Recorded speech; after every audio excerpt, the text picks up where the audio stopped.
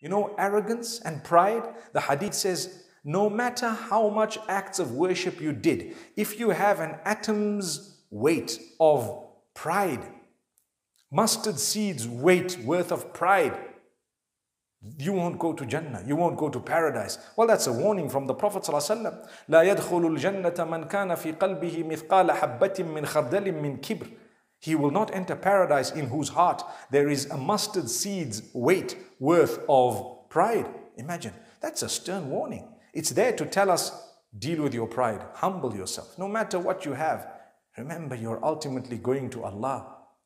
People have a little bit in the dunya, whether it is position, whether it is wealth, whether it is looks, no matter what it may be, a little bit of knowledge, and they become so arrogant, so proud.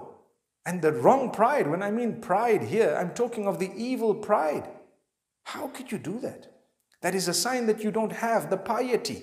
There is no piety in a person who has pride.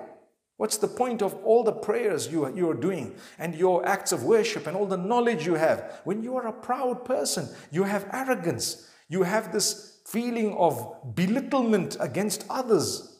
May Allah subhanahu wa ta'ala protect us. Learn to respect others. Learn to speak to people respectfully, no matter what. And trust me, it is a process. You will have to be disciplined.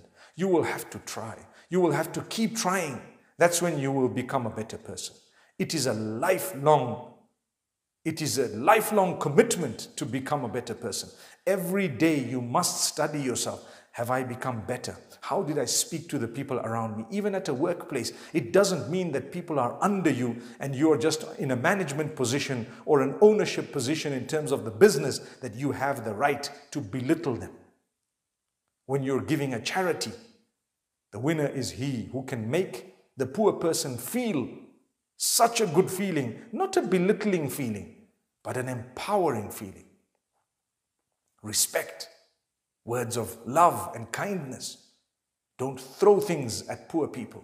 Don't throw a coin at a beggar. Give it with utmost respect. Then you're heading in the right direction.